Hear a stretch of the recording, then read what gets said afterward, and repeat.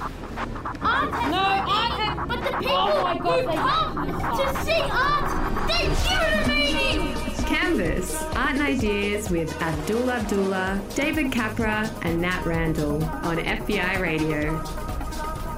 You're listening to FBI 94.5 and this is Canvas, a show about art and ideas created by a team of artists. We are broadcasting from the land of the Gadigal people of the Eora Nation, and we pay respects to our Indigenous listeners and their elders past and present. My name is Nat Randall. My name is Abdullah. My name is David Capra. And thanks for joining us this morning. Today we have a bumper full to the brim program, full of guests and full of exciting conversations, I hope. Jonathan Jones is talking about his collaborative project for This Is a Voice at the Powerhouse Museum. 3 artists from this year's edition of Primavera at the Museum of Contemporary Art are in to talk about the upcoming show. The artist/photographer extraordinaire, Gary Trinh, will be joining us to talk all things art and photography. But first we have in the studio this week's music curator, Minnie Graff. Welcome to the studio. Good morning. Good morning. Good morning, everyone. Minnie. Hi. Can we hear about how you first entered the world of street art? Ooh, good question. Yeah, back in, showing my age a little bit, back in the mid-90s in New Zealand. Kia ora, bros. Any bros out there? Don't want to mention the rugby if Australians are in the room.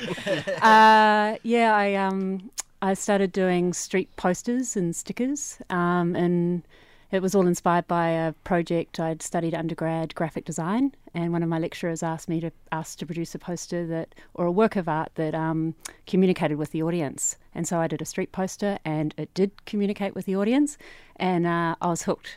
Do you remember what that poster was? Yeah, it was a parody of a drugs sort of pastiche of a drug commercial, and it was we were sitting around with some friends. We were like, how cool will it be if there was a phone number, 0800 drugs for me, and and so I did that poster. Yeah, I used to do snowboarding, I'm not really a pot smoker, but anyway, so I did a poster, 0800 drugs for me, and bought the number and screen printed it up around the streets, and people called the line.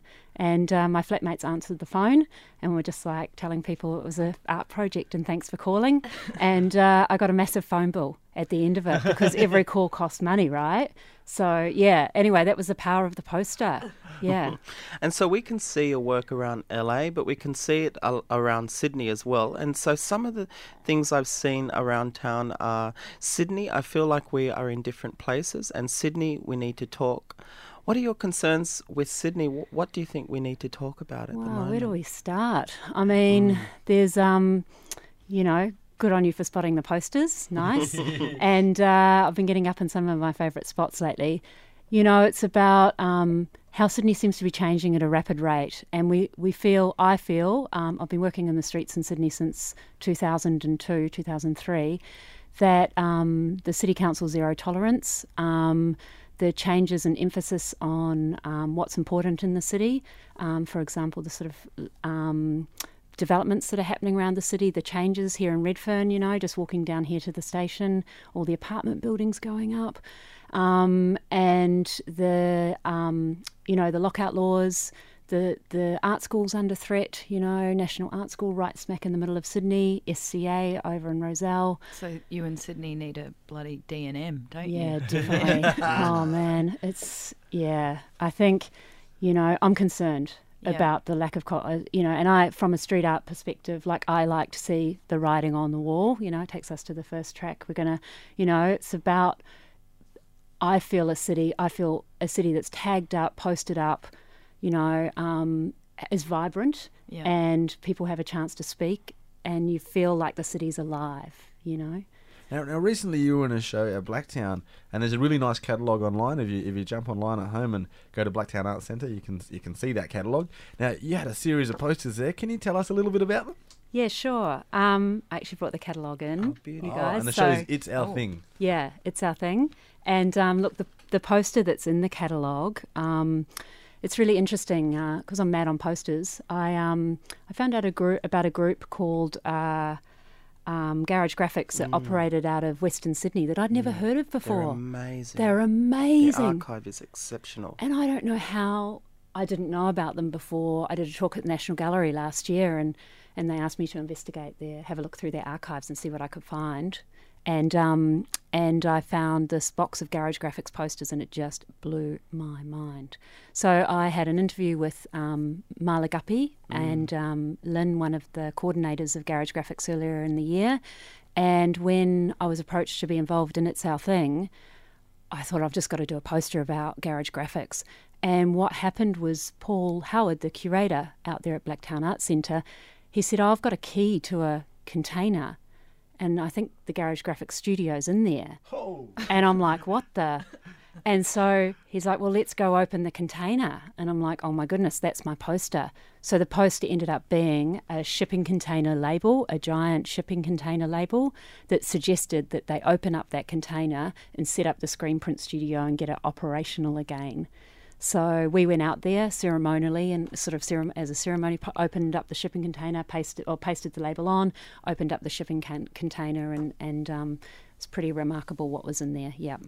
Oh, that's awesome. Yeah. Now, this question comes out of personal curiosity and also maybe a bit of naivety, but it seems that Instagram seems to be an important platform for street artists as they develop and get audiences. I could be actually completely wrong here, but judging by your facial expression, but it was. I was going to say, is there any accounts that we should be following? Well, I mean, my Minigraph Insta account is where it's at, but I don't tend to.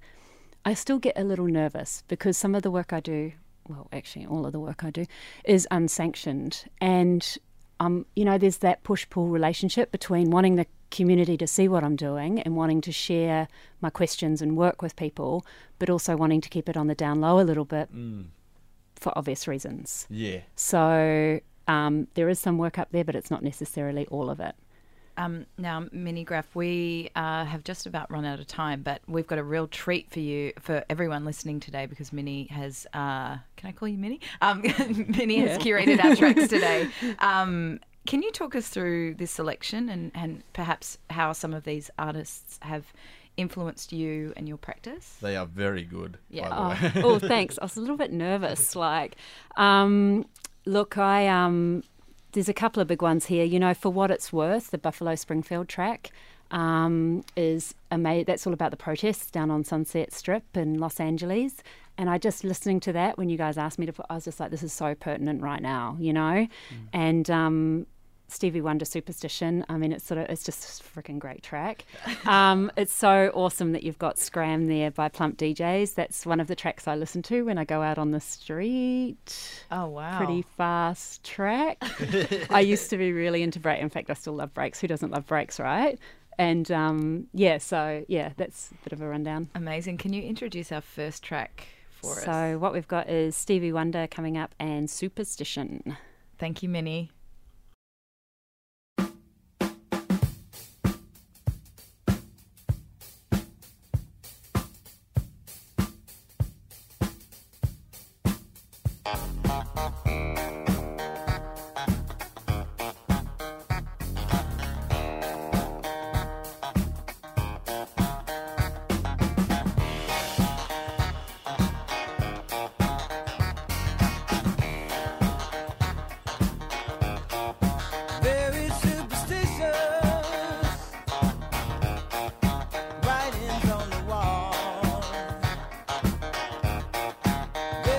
Superstitious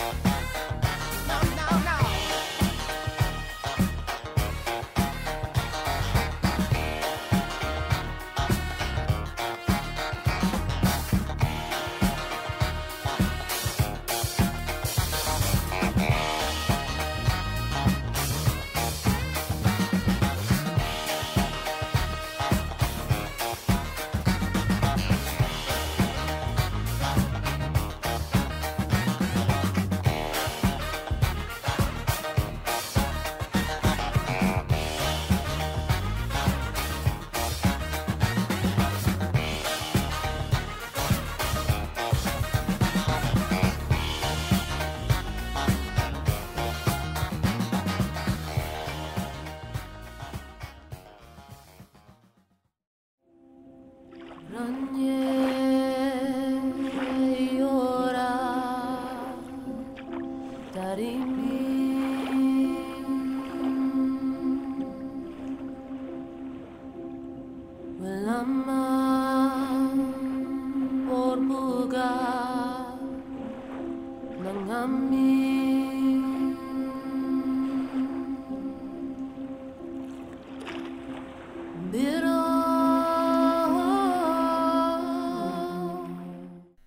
incredible sounds of Lily Madden. We are joined in the studio by with Jonathan Jones, a Wiradjuri Kamilaroi artist who is one of the most celebrated contemporary Indigenous artists working today. His work has been exhibited in more than 60 major Australian and international art museums, galleries, festivals and biennials. And we are joined this morning. Good morning, Jonathan. Good morning. Who counted that? That's crazy. That was a number that I found. You didn't write that number? No, I didn't write that number. That's crazy. It's actually 62, Nat. 60, yeah. Yeah, get your fact check. Can you just explain what we just listened to? That was beautiful. Yeah, that's the extraordinary young Lily Madden. So some of you probably know Lily's granddad, Uncle Chicka Madden. And Lily... I've been working with Lily for a couple of years now, working with her on Sydney language. So they're from Gadigal country, and she's been learning Sydney language as part of some art projects that we've been working on together. And that was in fact the first time she's written a song all on her own, and provided and sung it, and it was part of the exhibition down at the Powerhouse Museum at the moment. That's right, and the exhibition is called This Is a Voice, which reveals the power of the voice before and beyond words. And you were talking about this being a kind of ongoing thing, and you did that big amazing project for the Sydney Festival, the Bayala, which means speak in local language. How did the project come about, like the kind of beginning of it all? The first project really was actually the Caldor project, which was in the Botanic Gardens, which was Barangal Jara, and that project was looking at lost objects that had been destroyed in the Garden Palace fire in the 1800s.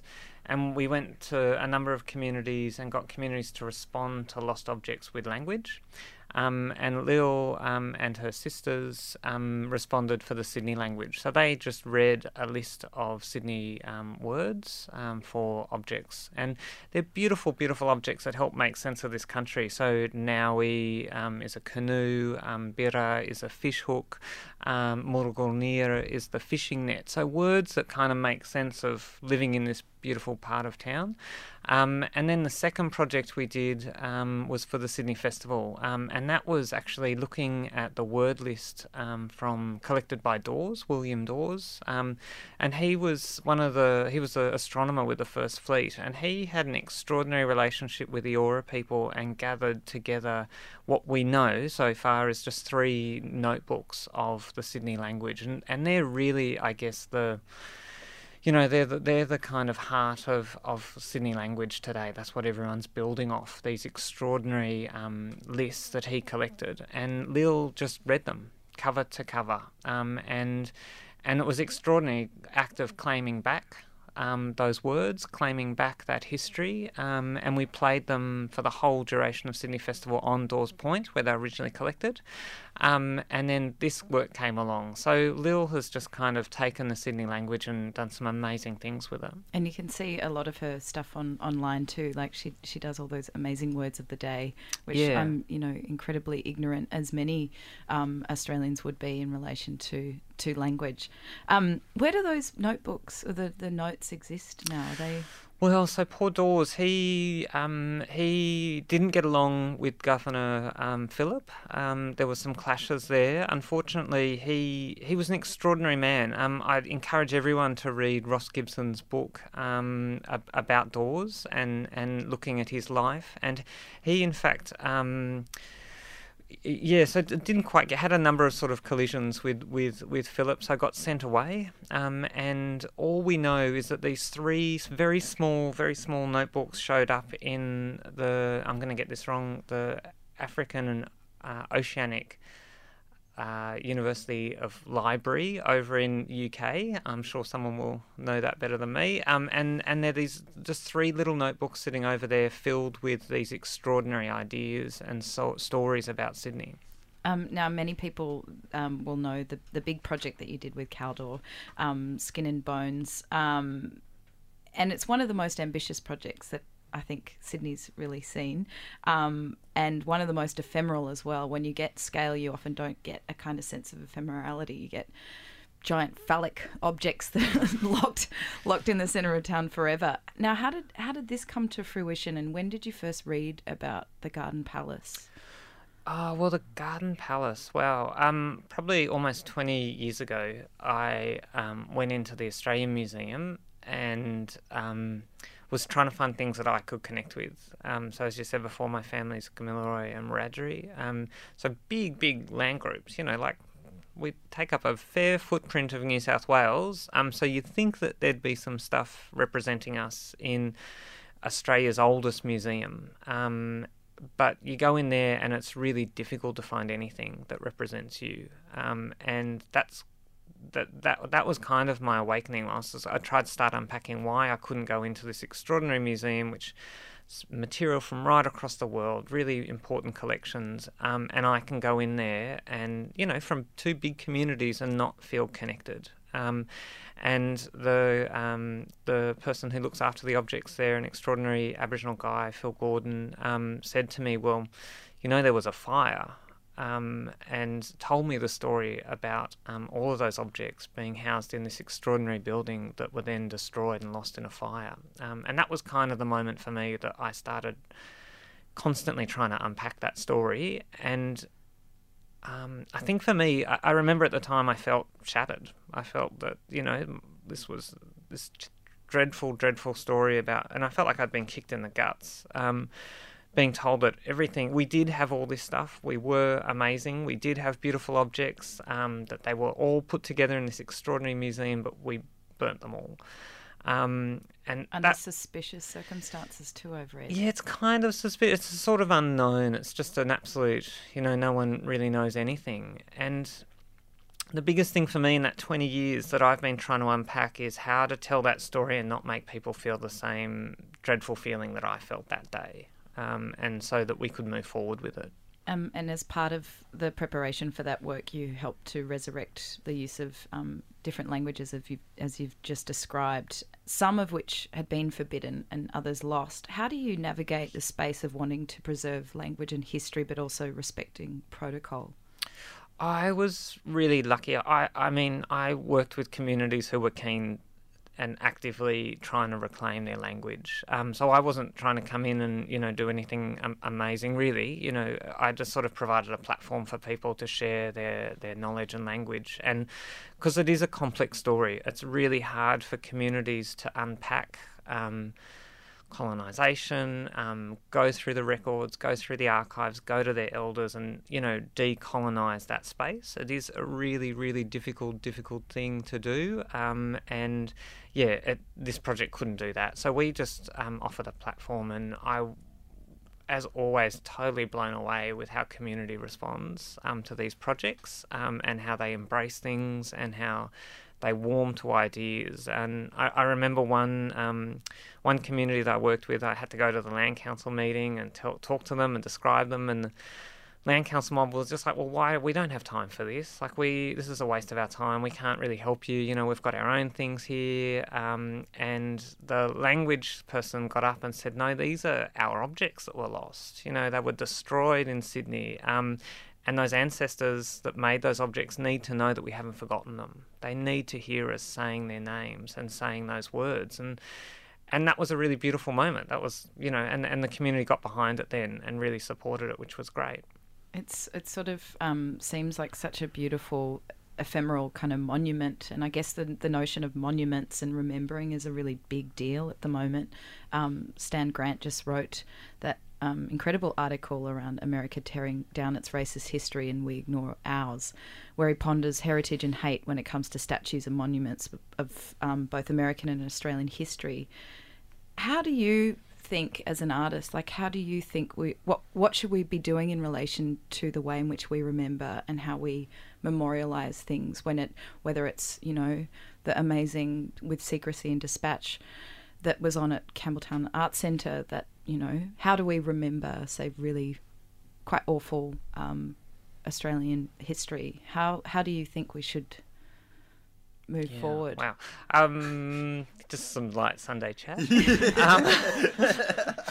I say this. I just went to this Gallery 4A, did this incredible forum out at Western Sydney University, and it was talking about how we remember the partition between Pakistan and India, and they had Pakistani artists and Indian artists talking about how we memorialise things and how we remember without it being, you know, too colonialist or speaking, you know, to that particular history. And the idea of monuments came up as this, you know, it's a site that I think that maybe artists should be thinking about, not council workers. Yeah. I think what's important to remember is that we sometimes get caught in these absolute versions of history, and that it's one or the other, which is problematic. So, you know, if we see a statue of Macquarie, you know, we need to kind of, I guess, be able to understand that he wasn't great, but he also was great. You know, there were some good things and bad things. He was a flawed human being. You know, for Wiradjuri people, he came over the mountains, and for the time he was there, he wasn't, you know, he actually, you know, he represented a kind of a better version of history than when Governor Brisbane came in and declared martial law against us.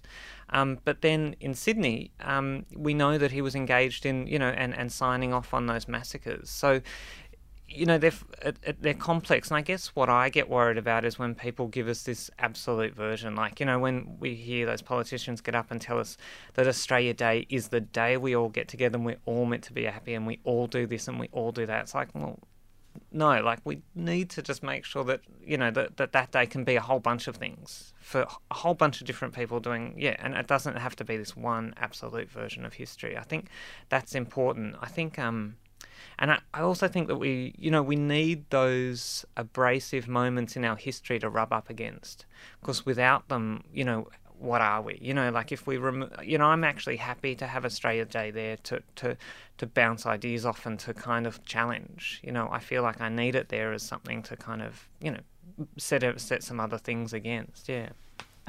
We have just about run out of time, but what's next for you? Oh, wow. At the moment, I'm doing a really extraordinary project. I was asked to go in and look at the collections and do a show or a project at the State Library. And, of course, they got more than they bargained on. I decided to bring in 4 elders from Sydney, 4 traditional owners from Sydney, including Uncle Chicka. And they've actually trawled through the collection and they've found things that interest them. And so for Uncle Chicka, who is an extraordinary man, he in fact spent most of his life in the construction industry. So we went through and we found the Eastern Suburbs Railways, which he built. He poured all the concrete for that. Oh, wow. He poured all the concrete for the Gladesville Bridge. He worked on the railways. He poured a lot of concrete at Carriage Works. And so we were going through and finding those images of those construction sites. And so I think when people go to an Aboriginal show and see Uncle Chicka talking about the Rio that's sitting inside all these concrete things, well, that'll be a challenge. But that's the reality of living in Sydney and for traditional owners today. Amazing. Thank you so much, Jonathan. It's a real pleasure having you in here. We're going to get back to our curated tracks by Minigraph, and this is Scram by Plump DJs.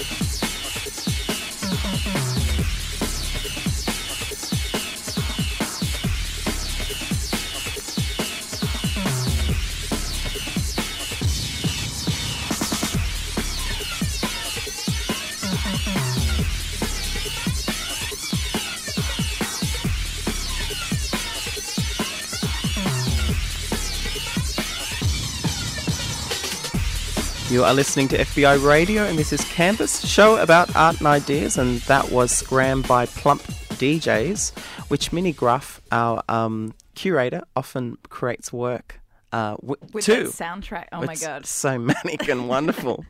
But we have a wonderful photographer in the studio named Gary Trin. Good morning, Gary. Hello, David. Good morning. Thanks for having me. Thank you for coming in.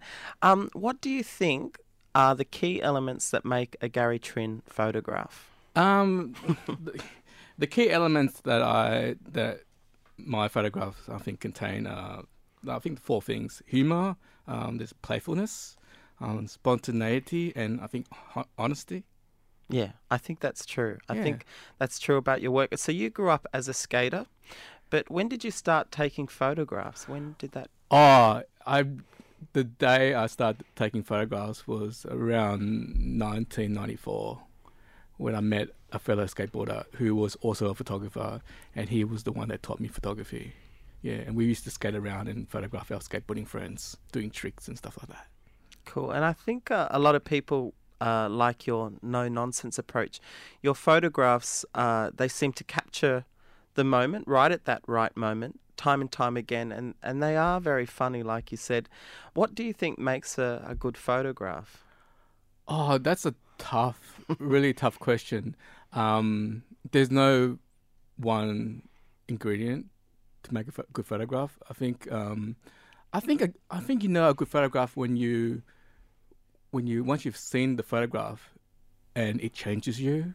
When you go to a show, you see the photograph or you see the body of work, and then you walk out of the gallery and you feel different, and all of a sudden you can see things that you weren't able to see before. I think that shows a really powerful body of work. And who are some of your favourite photographers? Oh, there are many. The usual ones: Trent Park, Henry Cartier-Bresson, Elliot Erwitz, Paul Graham. I like what Justine Varga's doing at the moment in Sydney. I think she's really hitting the right notes. Yeah. Yeah, Justin. Can you describe Justine's work for those that don't know? Oh, it's a lot of the work's made without a camera. It's very experimental, and it really pushes the boundary of what photography is and how it could be, and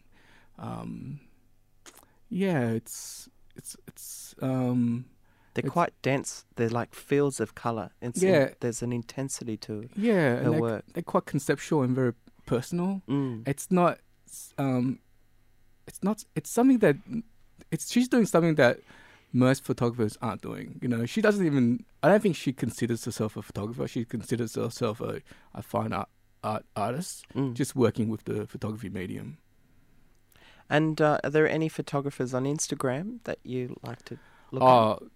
The usual ones, Daniel Arnold, some friends of mine, Oliver Lang, George Vogelopoulos, Sarah Pannell, Ray Potts are some of my favourites on Instagram.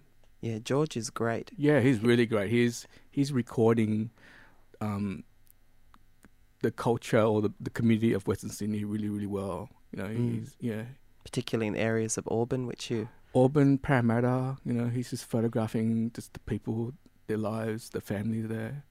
And so you have a whole great series of works behind you. Many of them are set in the suburbs, making connections with things you wouldn't normally connect with, like, I guess, colour or shapes and forms you group together. And there was that house roller shutter series from a long time ago where you were photographing homes that seem almost menacing and they're hiding something behind these imposing roller shutters. What drew you to that series?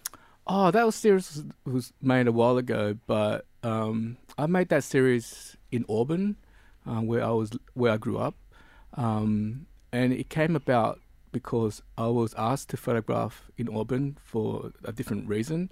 And I was walking around the streets, and I started noticing that a lot of the houses around Auburn were just shut off. All the windows had roller shutters down, the doors were just completely fortified, and it really struck me. And at the time, the community the media was portraying that community as very hostile. They were labeling a lot of the people that lived around the community as causing a lot of trouble, and I think those homes kind of like reflected that, those kind of community feeling. I think it caused that community to kind of shut itself down.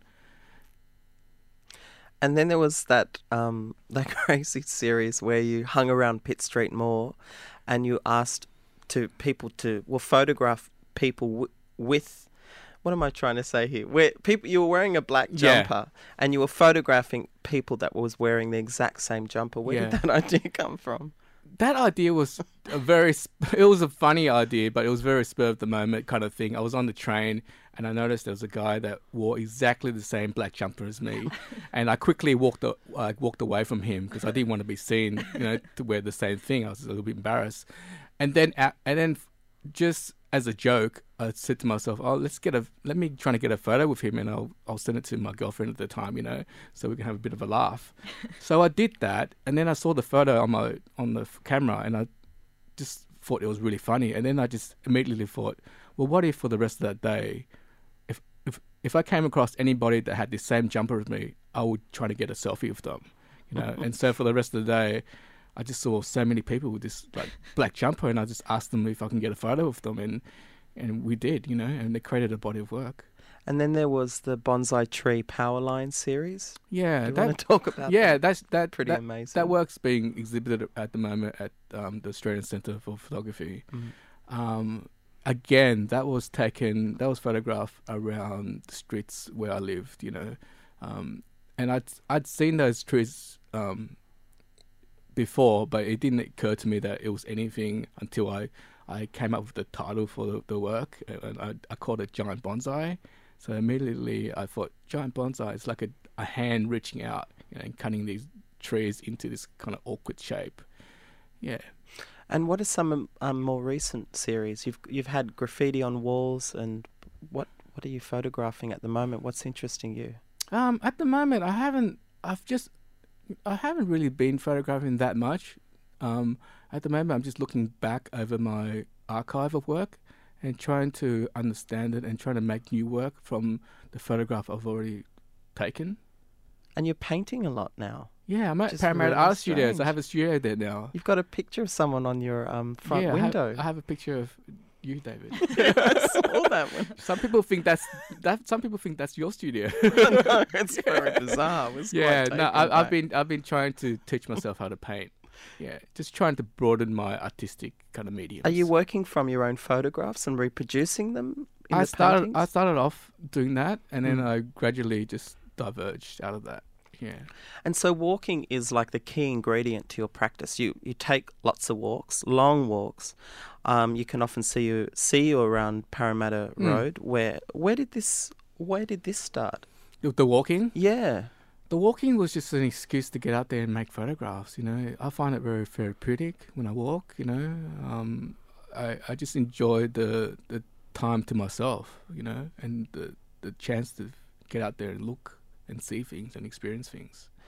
And there's this wonderful photograph of a cat stretching itself out. Looks like it's levitating on a wire gate in the afternoon sun. And it is there any photographs that you really feel proud of? Like it was worth, the 7 hours of walking today, that you've really captured it right at that moment. I guess there's so many, but what comes to mind? There is so many, but there's actually a photograph that I took maybe a block away from the studios here, just around the corner here, that I'm really proud of. I like finding things that are just within my kind of surrounding environment.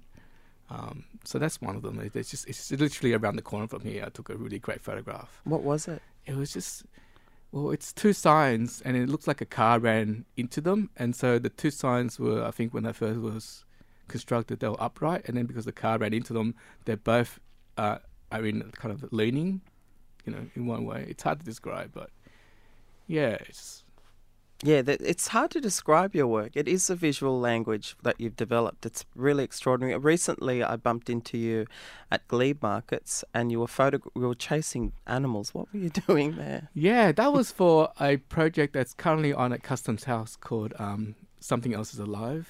And I was asked by Glenn Barclay to create a body of work to do with kind of our do with animals in the city and how we interact with them. Yeah, so that was that show. And what do some of these images look like? Is it people just it's little intimate moments with their poochies? Yeah, like David and Tina. Yeah, it is. It's just animals kind of caught off guard. That kind of thing, yeah. That's sweet. Yeah, the brief I got given by Glenn was to just photograph animals in the LGA, and do it my way, Oh, beautiful. Pretty open. Gary, I just wanted to ask, do you still take shots of skaters around town? I don't. I wish I could. I'm out of that loop, I'm too old. I can't I don't know the lingo anymore. I can't hang with those kids anymore. You can't pop shove it with the kids. No, I can't. I wish I could. And that's a skater from way back we just learnt this morning. She's got try to be. She got 20 boards. Yeah, I've got a lot of skateboards. But I had a really bad accident when I was with my 10-year-old cousin trying to drop in Tuggeranong and Canberra, so smashed my face up. You couldn't tell. Oh, thanks so much, David. Hey, Gary, thanks so much for joining us this morning. We'll put lots of samples of Gary's work up on our Facebook page. We're going to get back to our curated tracks. This is Vapor by Marcus Whale.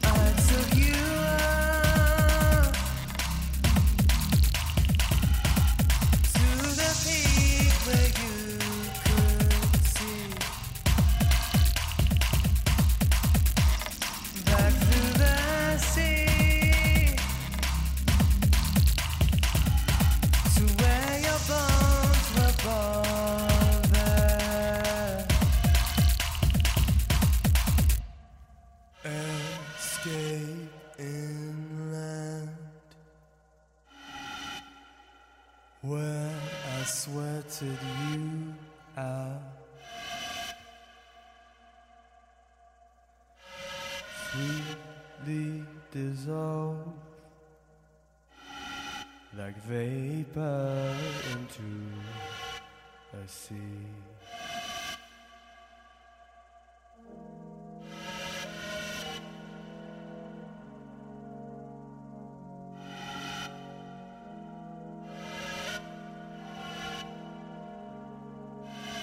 Vapors in a sea.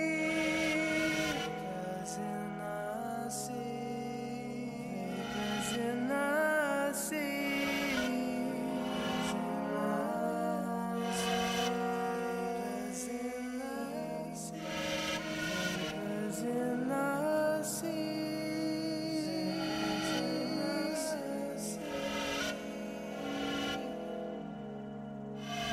Vapors in a sea.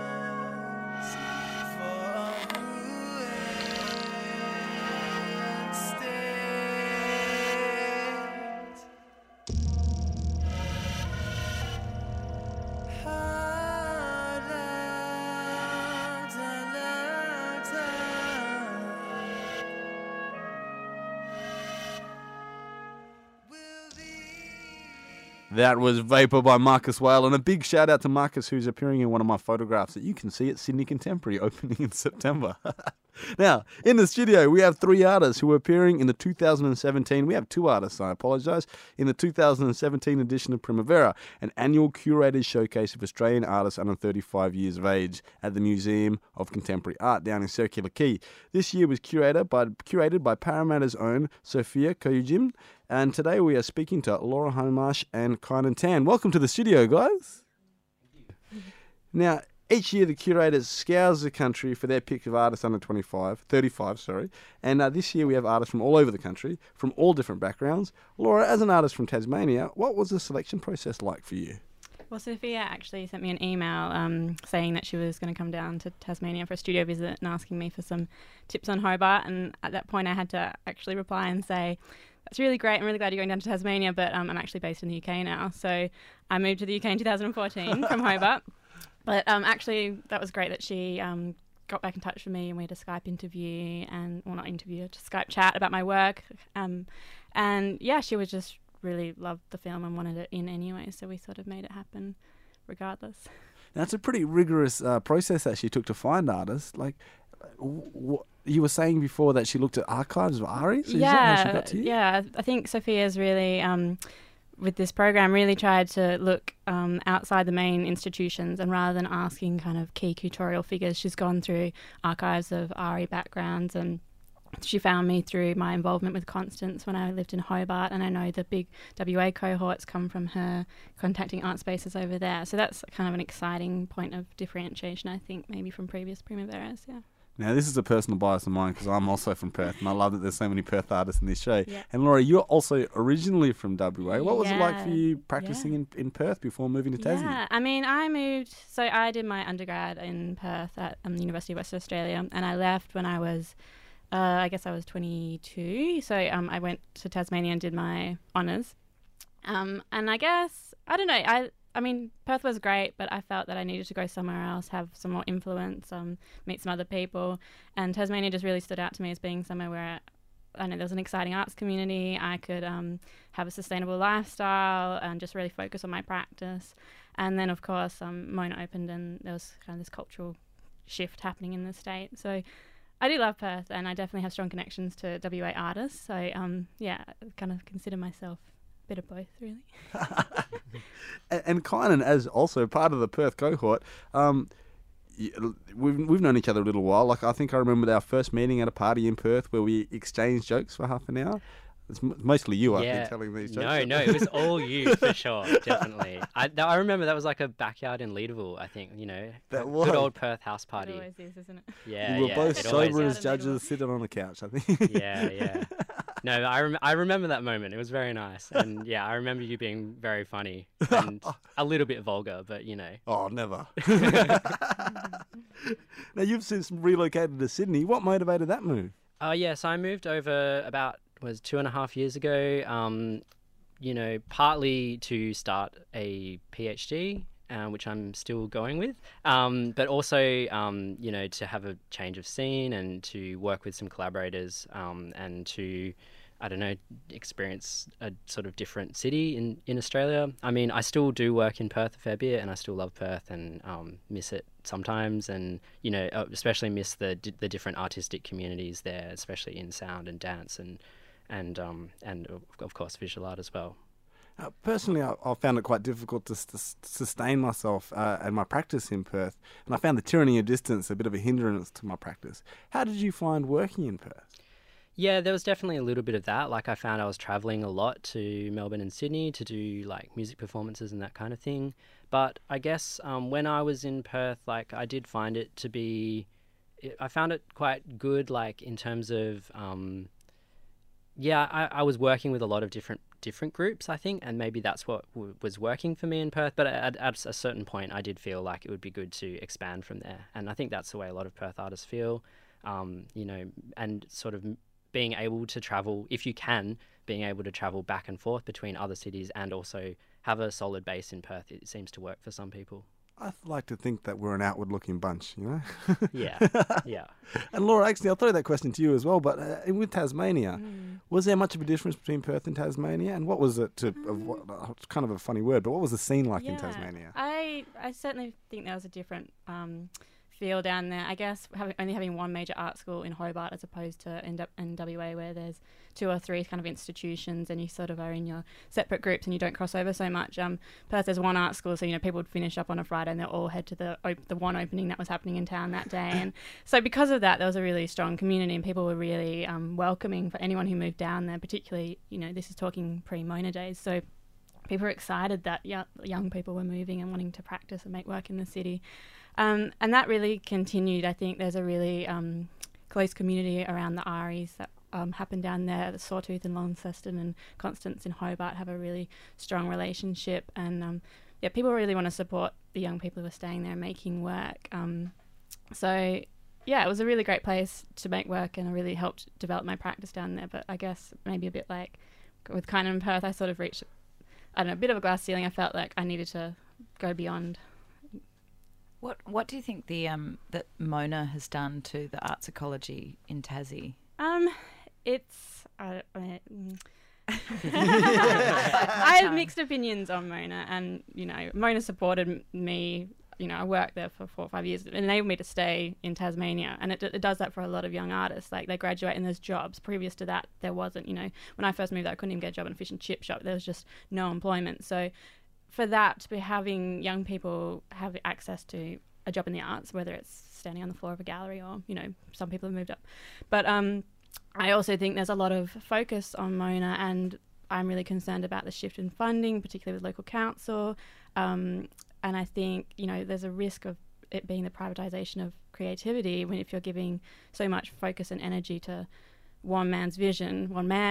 So I have mixed opinions about Mona. In some ways, it's great. It's really great what it's doing for the state. It's really great, the tourism boom that's happened down there, and the but repercussions potentially overshadows some of these ARIs. Yeah. I mean, people are still doing stuff and making great work, and it's encouraging more people to move down there, which is fantastic.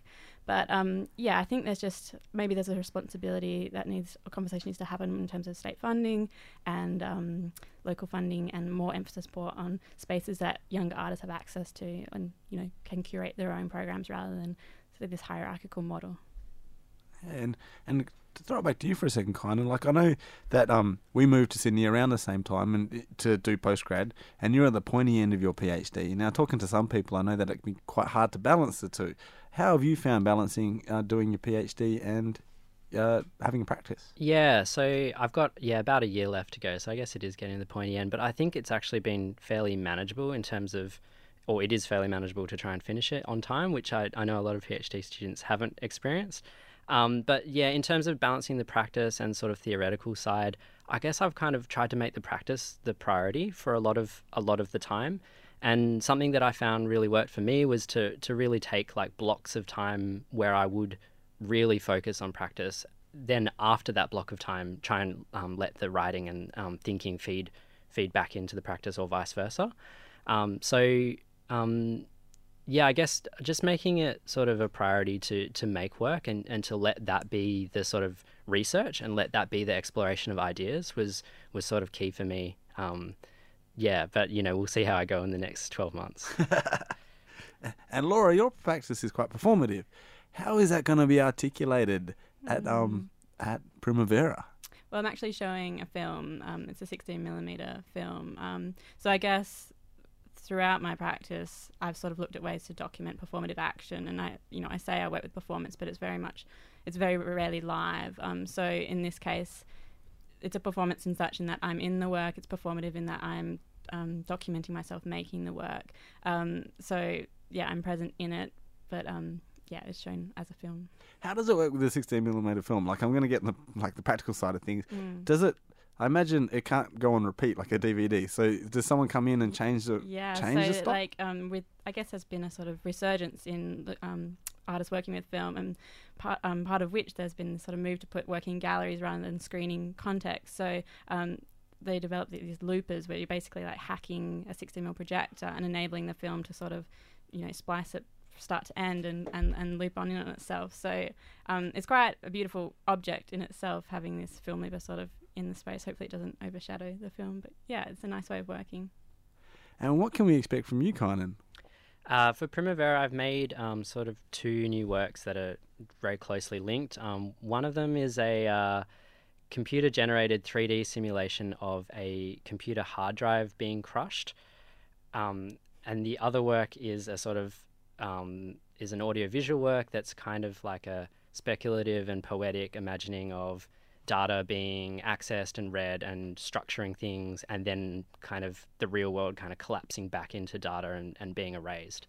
And both of those works are kind of dealing with ideas of how data structures experience and how it can be a sort of topological entity, but also of how we have a really strange relationship with data. Like we think of data as really ephemeral, and we don't often give it a material basis, but it is actually like, metallic, and it is metal and plastic and silicon microchips and that kind of thing.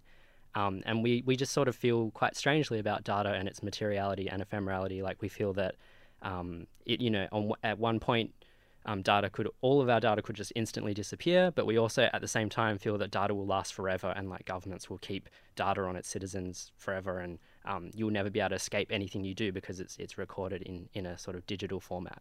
So I'm kind of tapping into those ideas with my new work.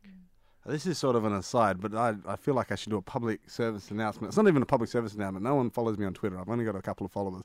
But somebody's hacked into my account and then changed the email address associated with it. So I don't know who's in there at the moment and what they're saying, but I'm really nervous. And I've emailed Twitter, but I feel like shit's gonna hit the fan. You've emailed Twitter, someone's stealing your data. Someone's taking my data. Watch out. And another data thing is I accidentally synced my mum's computer to mine, so I hope she doesn't get my internet search history. Anyway, so working with Sophia, the curator, I'm sure she's not listening, so you can keep it between us. What's she like to work with? Oh, she's been brilliant. She's been really supportive. Obviously, as I say, I'm living in the UK at the moment, so 10-hour time difference. So she's been. Did she do a studio visit there? Well, I'm sure she would love to. That would have been great. I would have loved to have her. But she's been getting up at all hours of the morning to Skype me before I go to my day job. And as I said before, it's just really nice to work with someone who's interested in sort of seeking out artists who maybe operate in different sort of circles or who aren't so known in the New South Wales scene as well. So. Yeah, Sophia's been amazing. She's so lovely and really great to work with. And I think, that research process where she, went and travelled quite far and spoke to a huge range of people and did a lot of research is really encouraging. Like when you're kind of picked from that very vast list to be included in a show like this, it's really rewarding. I know, being based in Hobart, it was like well known that the Primavera curators only came down every 4 years or so. So you're sort of like on a cycle. It's like, am I going to get chosen for a studio visit in a 4-year cycle? So it was really nice to just get an email out the blue being like, oh, I really like your work, can we chat? So that's fantastic. Yeah. And have you guys met many of the other artists in there yet? Met a couple. I met some during install. They're really lovely. But looking forward to meeting them properly over this week and maybe sharing this experience, which will hopefully, there's lots of nice overlaps between the work, even though, like, materiality-wise, they're quite different processes. But, it'll be nice to have a chat. Yeah, absolutely. I'm really pumped to see Nicole Forshu's work. She was a curator of the Primavera I was in, and I'm really looking forward to what she produces. Mm-hmm. Hey, thank you so much for joining us this morning. We're going to put all the details of Primavera up on our Canvas Facebook page. Thank you so much. Thanks for having us. We're going to get back to our curated tracks by Minigraph, and this is Fake by Ox.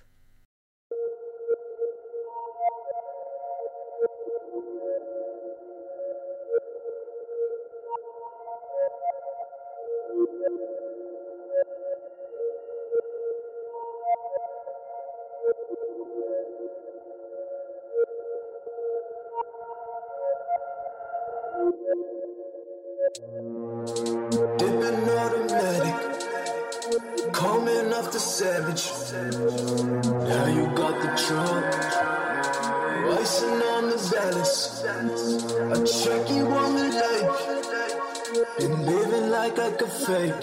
When I smile, I just grimace. I guess I'm just riding for nothing. Yeah, all I be riding for nothing. Yeah, all I be riding for nothing. Yeah. All I be riding for nothing, yeah. All I be, still asleep at the wheel. Come cut me a deal. I'm desperate, I know. Got bills on the regular, piling my snow. What a beautiful Christmas. Fuck all the self-fulfillment. I ain't about how I feel. I ain't about how I feel.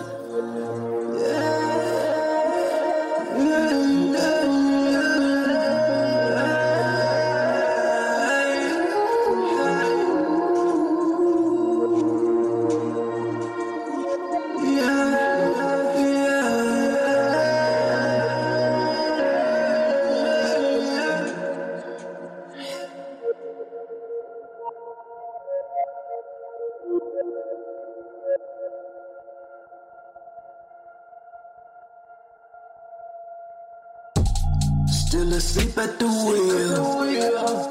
Come cut me a deal. I'm desperate, I know. Got bills on the regular, piling last night. What a beautiful Christmas. Fuck all I said for feeling. Ain't about how I feel. Ain't about how I feel. Whipping automatic. Coming off the Savage. Now you got the trunk. Racing on the Dallas. I check you on the lake. Been living like I could fake. When I smile, I just grimace. I guess I'm just riding for nothing. Yeah, all I be riding for nothing. Yeah, all I be riding for nothing. Yeah, all I be riding for nothing. Yeah, all I be, all I be, all I be.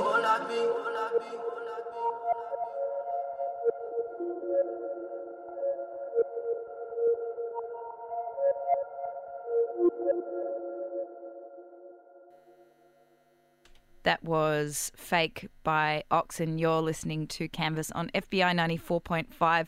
What a bloody big show we had. Thank you for listening, and thank you to all our guests, Minnie Graff, Jonathan Jones, Gary Trin, Laura Hindmarsh and Kynan Tan. Canvas is brought to you by a team of artists, Abdullah, David Capra, Nat Randall, and Aurora Scott, our executive producer. Hey, is there anything cool happening this week? Primavera.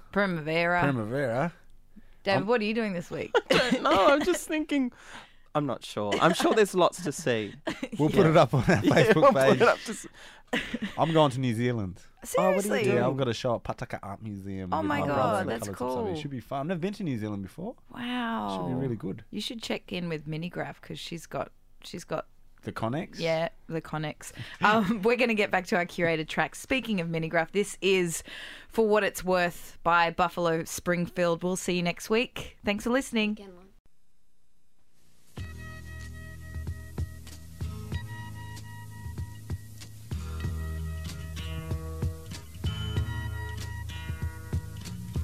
There's something happening here. What it is ain't exactly clear.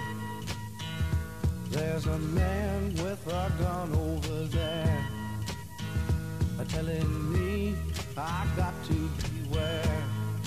I think it's time we stop, children. What's that sound? Everybody look what's going down.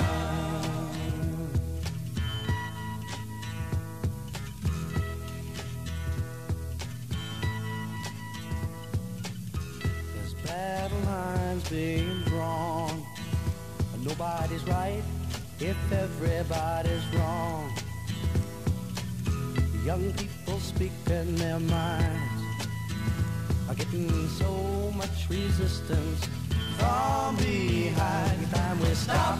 Hey, what's that sound? Everybody look what's going down.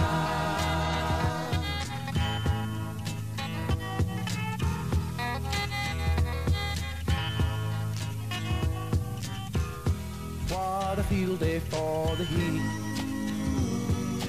1,000 people in the street, singing songs and a carrying signs.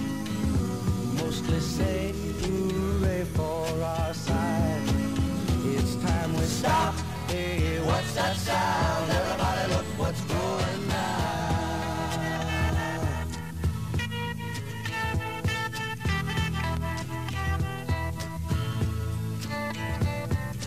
Paranoia strikes deep into your life, it will creep.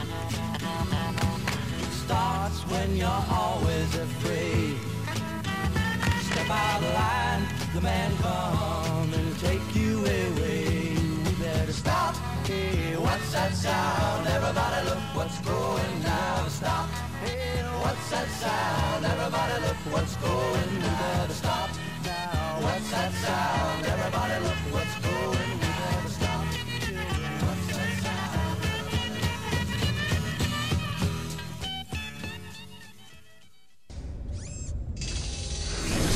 This podcast is produced by FBI Radio in Sydney. Find more at fbiradio.com/podcasts.